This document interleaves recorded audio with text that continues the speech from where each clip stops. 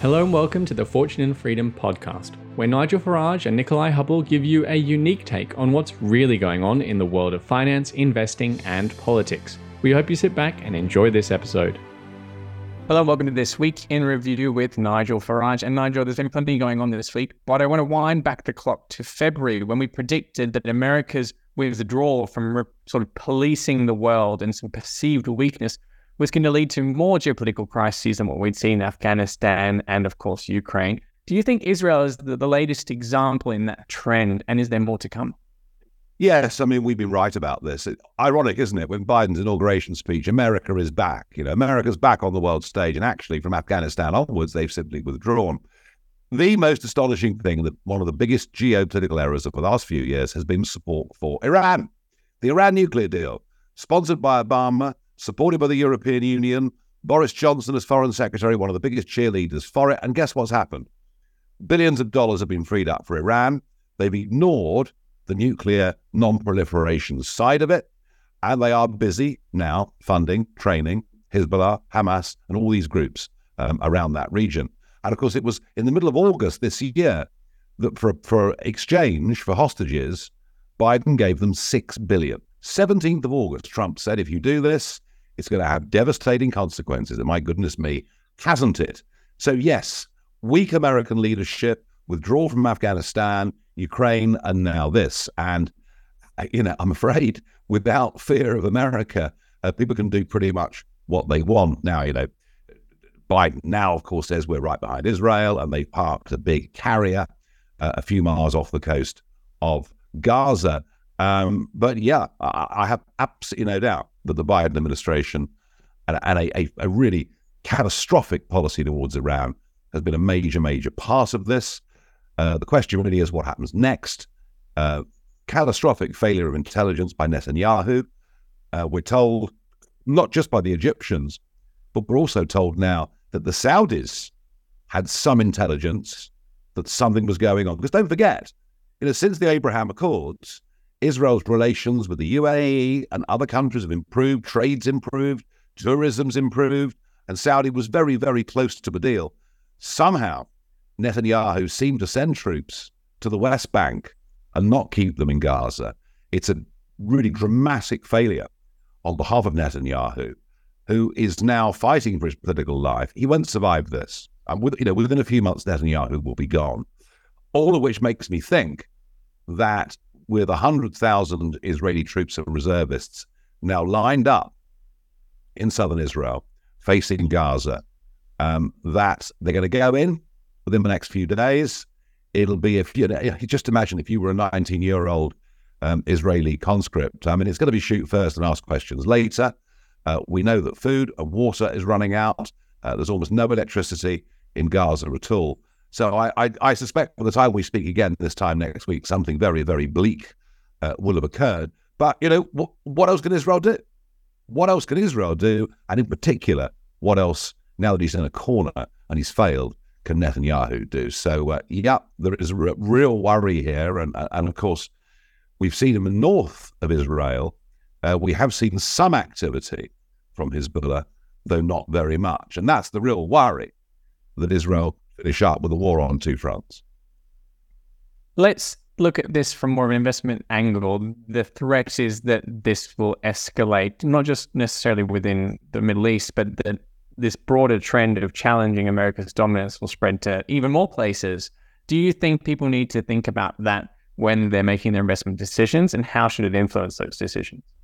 Well, I mean, number one, the markets overall do look in a very jittery, very nervous state, and it's would be a huge surprise if we didn't get a major overall stock market correction over the course of the next 12 to 18 months. I'd be very surprised if that didn't happen.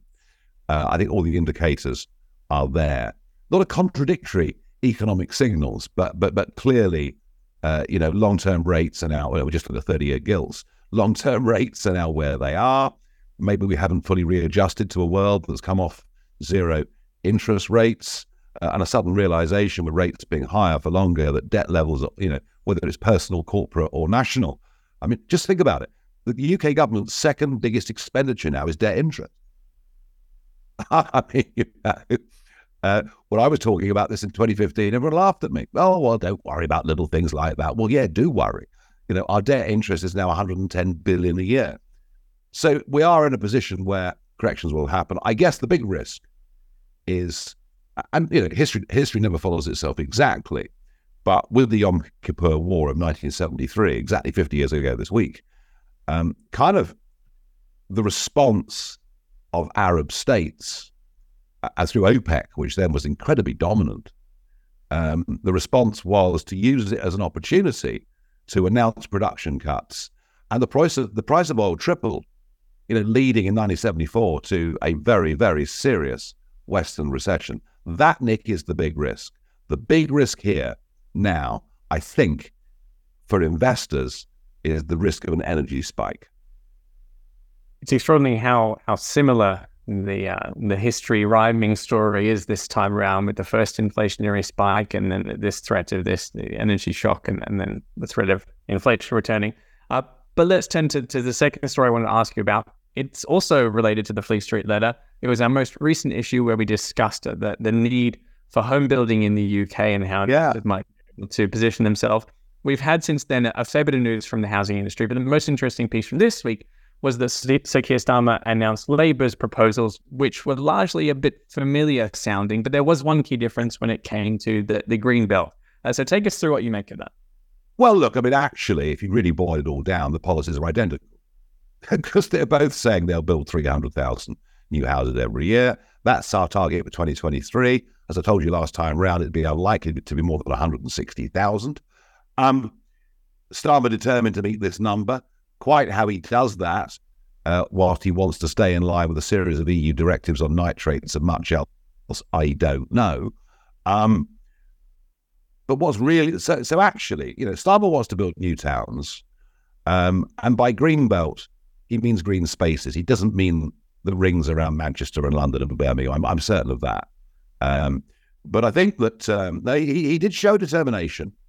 And given that his whole conference speech only gave two pledges, one, more green energy, because it's going to be cheaper, and two, house building, it's kind of the only real commitment he's made for when he wins the election next year, which he will. I was up at Manchester for the Tory conference. It's over. It's over. They have no chance at all. There is nothing now they can do. I hear today Rishi is pushing ahead hard with proposed legislation to ban the sale of cigarettes to anyone born after 2009. That's not even in people's top 50 priorities.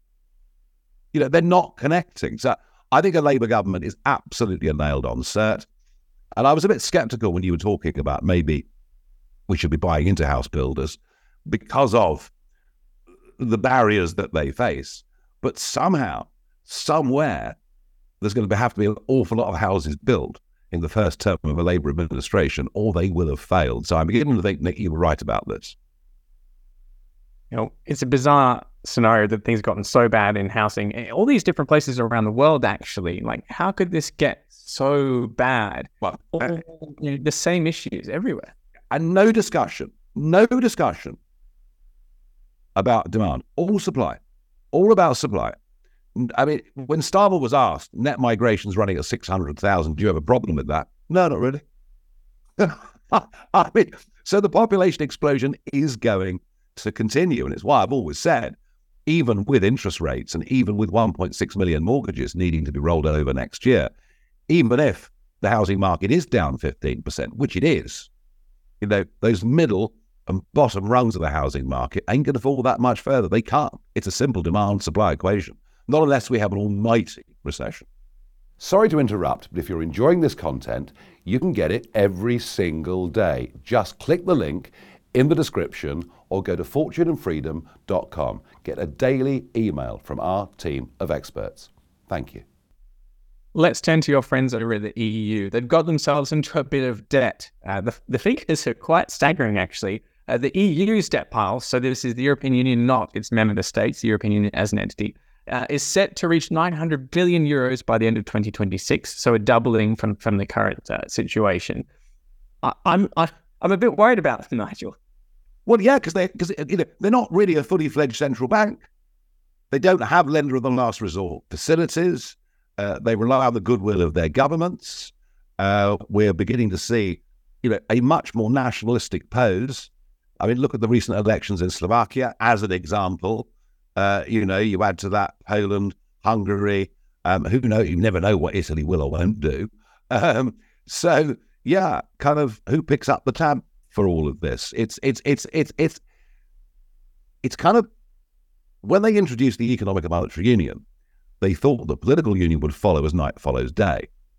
But actually, the only way you can really establish an economic and monetary union is to first have a political union, and they never ever did that. So at some point, that becomes a real problem. And I don't think anybody in the EU has any answers to this whatsoever. Well, they tried to do it, didn't they? But they failed. The part of this that fascinates me that I really want to ask you about is, well, first of all, actually, I want to mention the fact that it's called the Next Generation EU program, as in they're passing the debt on to the next generation. The real point here is the fact that the EU's yield, so the interest they're paying, is higher than that of France and Germany, which suggests there's some sort of divergence between the various different borrowers in the EU. And that's the sort of thing that's not supposed to happen. So what does it really mean for investors? Well, the same with the Greek bond spreads, with that great crisis we had a few years ago, and you see it occasionally in the Italian bond markets as well. What those interest differentials are telling you is that the European Central Bank does not have legitimacy, does not have full political legitimacy. It relies on the goodwill, and no more than that, the goodwill of its members.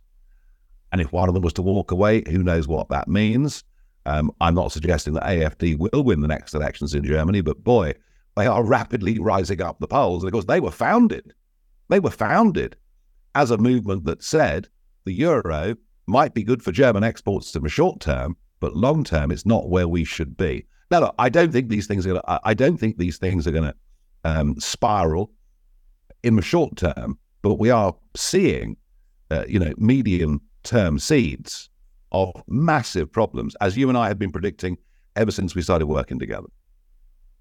One of the underlying arguments for Brexit was that it's not about what the EU is, but what it's becoming over time, or what it's going to become in the future. And a lot of those arguments are very much dismissed by the people who are encouraging us to remain. Is this a good example of the advantage of Brexit being about avoiding the EU's future?